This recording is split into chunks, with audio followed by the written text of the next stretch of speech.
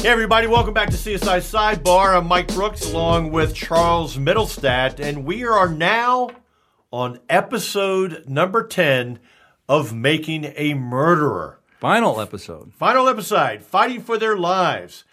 Well, we're now on March 18th, 2007, and it starts off with Steven Avery's dad saying, "They ruined us. And they ruined our business." So it's all of Manitowoc County, all of the state of Wisconsin, and the United States against the Averys. And now we know that Steven Avery is in Boscobel, Wisconsin, which is 220 miles away from the salvage yard, Charles. So that really cuts down on any kind of visits that they can make to him. True. But doesn't stop Mom. Mom continues to see him regularly. She makes the trek. And Avery's got a new girl. It's unbelievable. Sandy Greneman. Now, when they said Steven's girlfriend, I went, yeah, which one? What? And you know what, though? She looks somewhat normal, but she watched the whole trial. And she started writing him, and that she was there to support him. And she said, quote, "He was a blessing to me." But she had a husband when all this started, and her husband had dementia, and he had some other medical issues. But she was there for Steven. What a humanitarian she is. Take care of your husband. Don't worry about the guy who's locked up 220 miles away, Miss Sandy. Wow, how judgmental. I mean, woman's so compassionate, and you have to criticize her like that? You know, that's just low, Mike. That's just low. Thank goodness Stevie has this woman in his life. Don't get me started. I mean, the truth is, if it weren't her, it'd be some other. Right. This woman How many is times we quite see the that? blessing. I mean, she is a true believer, right? God. She's got the whole file. She's working it. This is her life. This is what consumes her. She is 1,000% devoted to Stevie's exoneration. So somehow, some way, Steve continues to be able to entice, attract women into his life under unusual circumstances. I thought I might hear that maybe there was an app for people in prison. And you know what? It might not be. This might be a good idea for you to start like a Tinder app for people who are in prison. Prinder. I like that. Yeah, Prinder. Prinder. Swipe right if you think he's innocent or she's innocent. Oh my God. Oh my God. All right, so we got the Avery appeal, who it's being heard shockingly by Judge Willis, who is the trial judge. Why Willis? What you talking about, Willis? Yeah, what you talking about? Willis ain't never going to give you freedom. No way, no how. I mean, not after the comment he made. That's right. This guy labeled Avery as the most dangerous person that's ever stepped foot in his courtroom, and he's the same guy that's hearing the appeal. Yeah. And he's the same guy that's ultimately going to rule on his own rulings and the propriety of his own rulings. It's a crazy thing. So anyway, then we next see Dassey. He's got a new attorney, Steve Drizzen. He's 19 years old now. Right? He's 19 years old, looks totally different. I mean, he's put all this weight that you said he lost because of his guilty conscience. Because of stress. That's right. Because he did, I say it's just stress. So now it's, I did it, now I can eat. He's a grown man. He looks completely different. He's put on a significant amount of weight. Obviously, the food in prison is not too bad. And he didn't have the murder on his conscience anymore. Says you. But they bring in a false confession expert. You got Robert Dvorak, who is a post-conviction lawyer. Laura Nereder, I'm sorry. She's also with the same firm, post-conviction lawyer. And they're from the Center on Wrongful Conviction of Youth. Yes, which is it's specialized. So they don't do broad post-conviction relief. They focus on juvenile cases. And their specific focus is the efficacy, the ethics, the propriety, the effectiveness of Len. What is Len's last name? Kaczynski, this knucklehead who is really an absolute embarrassment to the bar. He's an idiot. This guy should never have become an attorney. He and his investigator, yeah, Mr. O'Kelly, Mr. Michael O'Kelly. Michael O'Kelly is no investigator, that's for sure. But no, this, in all seriousness, somebody like that should never be representing anybody accused of a crime. I mean, this guy is beyond incompetent. He lacks ethics. It's really such a disservice to and such an insult to devoted attorneys, criminal defense attorneys, public defenders, anybody who's devoted to due process and to representing the accused. This guy is an absolute insult. And during his post-conviction, they talked to him about what was going on. By the way, it's a 4-day long hearing. Yeah.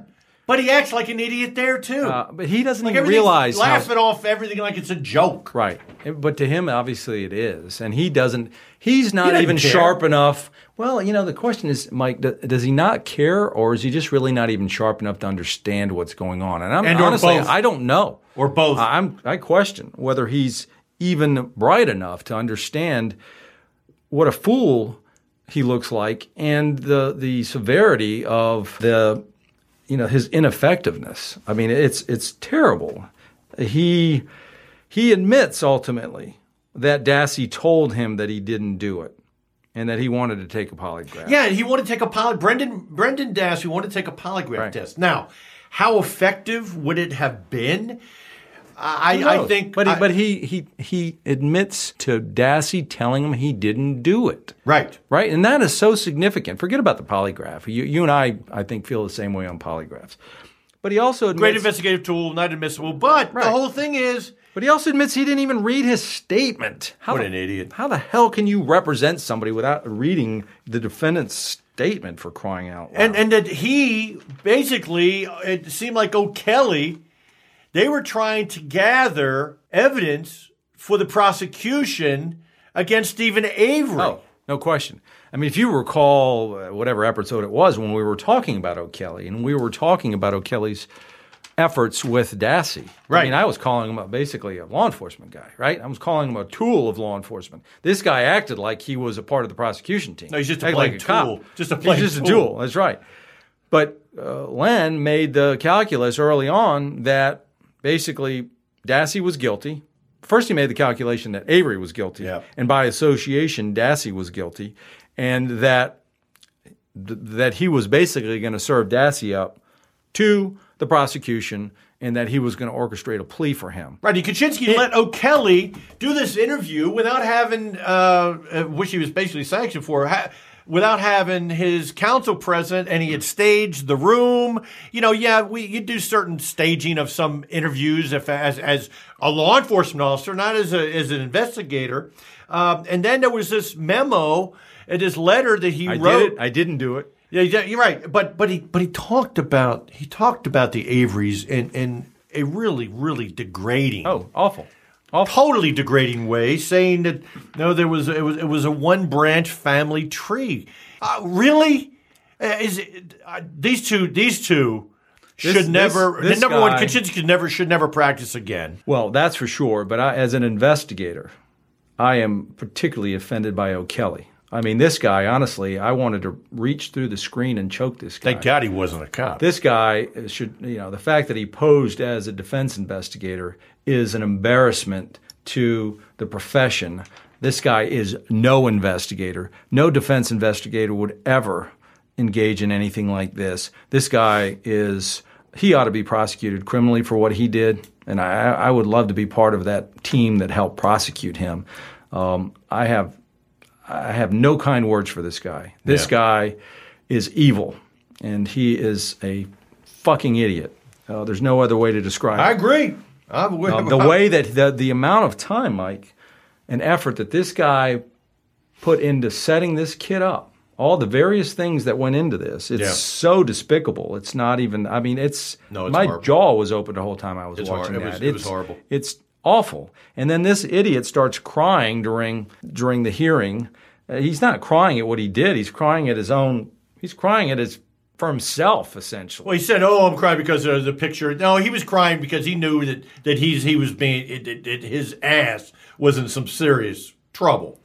Yeah, he knew whatever exactly what licensing he has within Wisconsin. I certainly hope by now that has been revoked and that he is never ever allowed to investigate a missing cat. No, but he systematically set up a method to coerce Dassey. And as you said, the family suggested he suggested it's a one branch, like it's a totem pole. That there's no branches on the tree. What the heck? What is wrong with this guy? I mean, this guy is just really he's a sick puppy, and it's not surprising that he and Len found one another. Jeez. That with that combination of a defense team, this kid never had a chance. Idiots Unlimited. I mean, unbelievable. Sure. Len basically tees up Dassey for the cops the next day. As soon as O'Kelly gets done, right. If you recall, oh, yeah. he's on the phone with the investigators, and you can have him next. And that's after O'Kelly's coerced him and gotten him to make these drawings and put this story in his head. And the sad thing about it is, and I'll say this, for all the criticism I've had of law enforcement putting stuff in his head, the irony and the sad fact is O'Kelly did more to put stuff in Dassey's head than law enforcement did. Yeah. Law enforcement couldn't have had a better friend than O'Kelly in terms of trying to tie this kid up. What an idiot.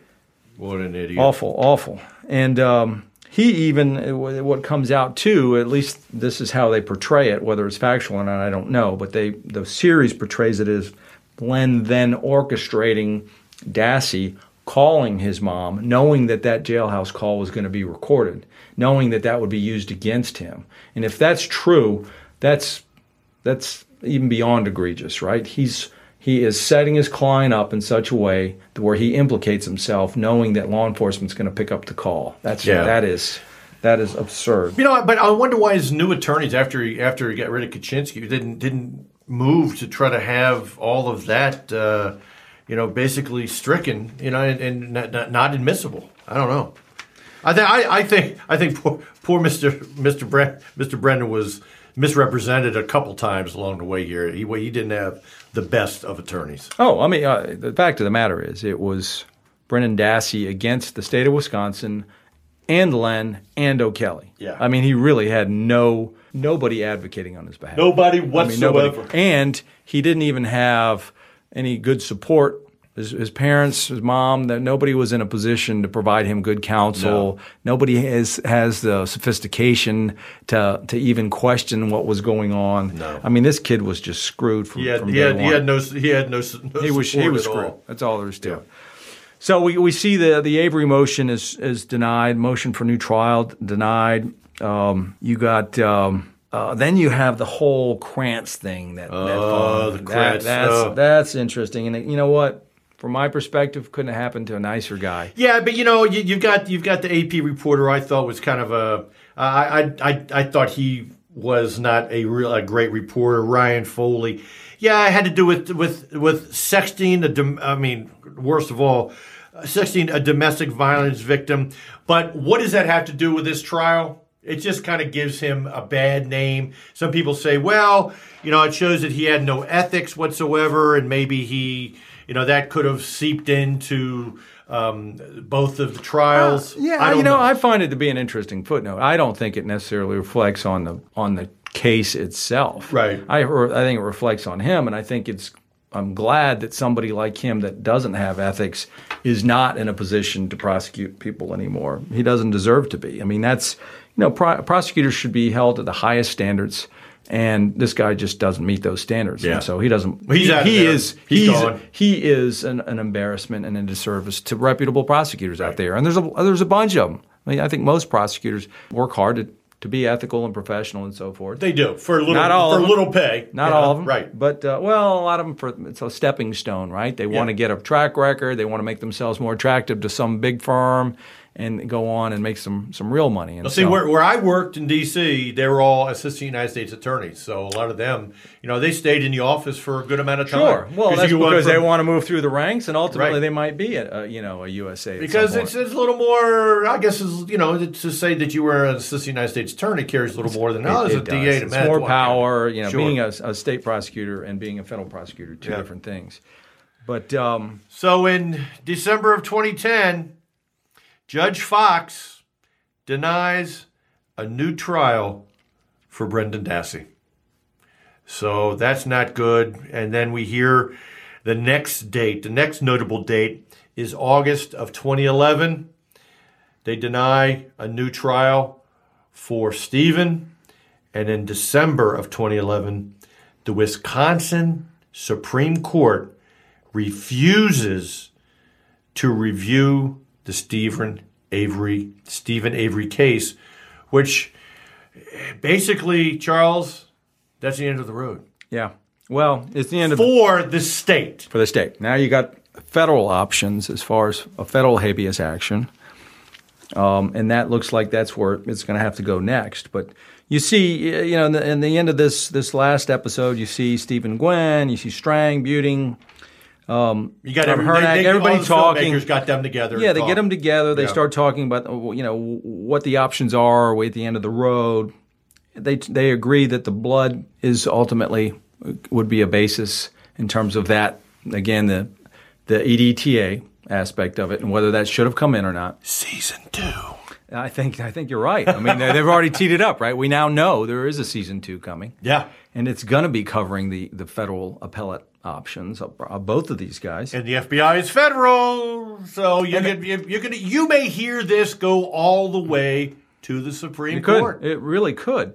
They also suggest that perhaps something improper occurred on the jury. I don't know if there's any evidence. Yeah, and then you heard my favorite juror. He was back again.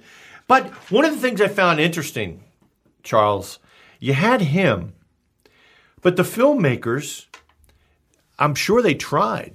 But why wouldn't any other member of the jury want to talk about what really happened inside the jury room? In either of the cases. We've talked about this a little bit. You were questioning, how come this one juror is willing to speak and the other ones aren't? Well, I suggest that this one, he never ultimately had to render a verdict, right? Right. That's one thing. The other jurors that actually rendered the verdict, I would imagine that they are, because this has become such a high-profile case, because it is so controversial in terms of the outcome, that there may be death threats involved, there may be some hatred, there may be some. I think for their own reasons, they don't necessarily want to come forward. Could be, but it certainly would be interesting to talk to those folks. The other thing that we know is that sometimes in 2012, Avery requested his whole file, right? And he wants everything. He has become a jailhouse lawyer. Oh, God. He spends all his time in the law library, which is not, I've seen it happen a bunch. What else are you going to do with your time, right? Well, he's now at a prison, at a new prison that's less than 100 miles away from the salvage yard. So his girlfriend and his parents, they can go visit him. In fact, they did, and they had the first contact visit. Oh, she was so excited, and she was in tears, and she was actually going to get to touch him and hug him and all that and whatever, which is great, because, look, when you're in prison, God forbid I never have to go there. But I'm sure I would never want to go to prison. And but this facility that he's in now, it's a working prison. You can get a job. Yeah. I don't know if they're making furniture, which will have but he's not getting a job because he's focused on investigating his own case and trying to find that that issue that will be the basis of a successful appeal. So, hey, listen, you can't fault him. The guy is practicing what he preaches. He's not OJ saying, I didn't do it and devoting the rest of his life to go find the killer, right? This guy is actually... Yeah, but OJ was out and I don't think he found any killers on any golf courses. Well, that's what I'm saying. This guy is saying I'm innocent, and he is devoting every waking hour to continuing to prove that. Let me ask I got respect for that. Let me ask you. we're getting ready to close this up. We're getting ready to wrap up Making a Murderer, the first season. Whenever the second season comes up, we're going to be on it. But let me ask you this. You don't have to answer it.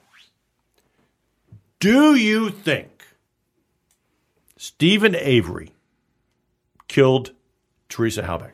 I have no problem answering it because I have not seen any evidence that would convince me of that. I just haven't. The case to me has too many flaws in it, too many problems. I feel it's absolutely riddled with reasonable doubt. The only evidence, the only physical evidence that ties him to it is mired in controversy based upon who found it, the nature of the evidence. There's just nothing pristine. There's nothing clean about the case. There's nothing that, there's some overarching themes like, all right, well, if law enforcement planted the key, where'd they find the key? You can come up with several theories for that. We've talked about that. The car being on the property, there's some circumstantial evidence there that obviously points to him. But the direct evidence in the case is all mired in with problems for the prosecution. There's just nothing pristine. And if they had just handled this in a professional, ethical way, meaning Manitowoc should have just stayed the hell out of the case, the way that logic dictated and the way that the court ordered, we might have a very different case. We might be able to look at it and go, you know what, this is a very solid conviction.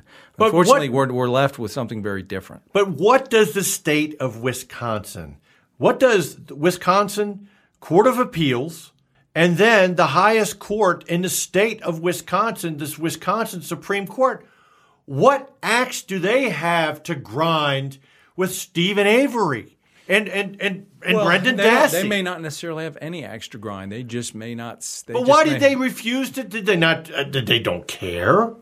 They just don't see the issues. Maybe they haven't been argued in the right way. Maybe they're not as compelling as I would think they are. Maybe maybe the evidence is weak, but it's not sufficiently the error. I mean, you have to find. Listen, in appellate cases, you either have to find new evidence, or you have to find some error in rulings. Right?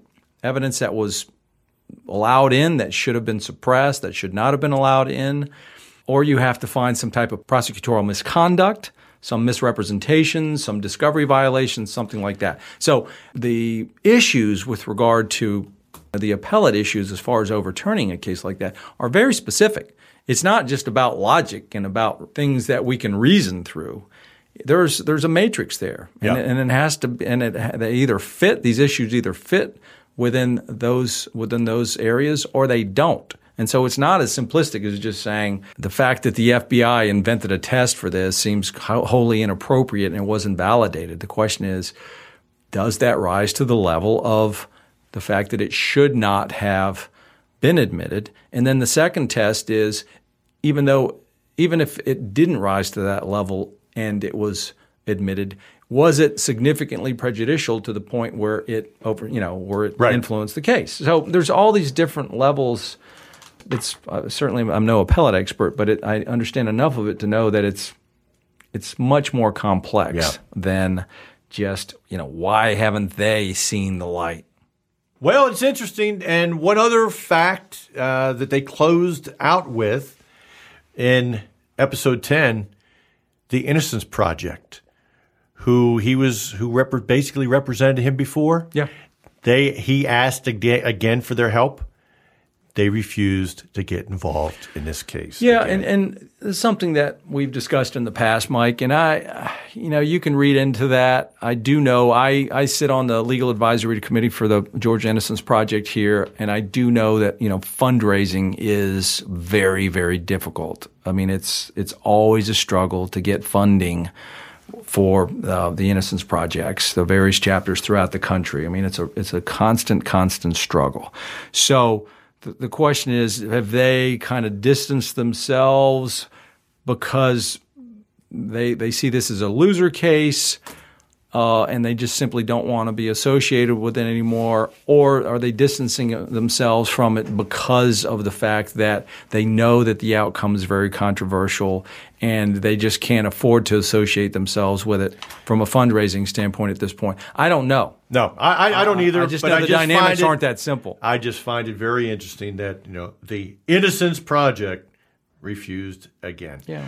Well, Charles, it's been a great first case to take on, Making a Murderer for CSI Sidebar, and it's been a lot of fun. It's really an extraordinary opportunity to look and dissect a case like never before, right? Right. I mean, no one's ever profiled a case for this many years from start to finish in a very in-depth way with all these behind-the-scenes interviews and perspectives and different players and two closed cases where the evidence is available, where you can listen to 911 recordings, where you can see surveillance or video footage, where you can see courtroom testimony. I mean, really, it's a very, very unique front row seat for the American public. And I think that's why justice. Yeah, that's why they've been so fascinated with it, and that's why this thing is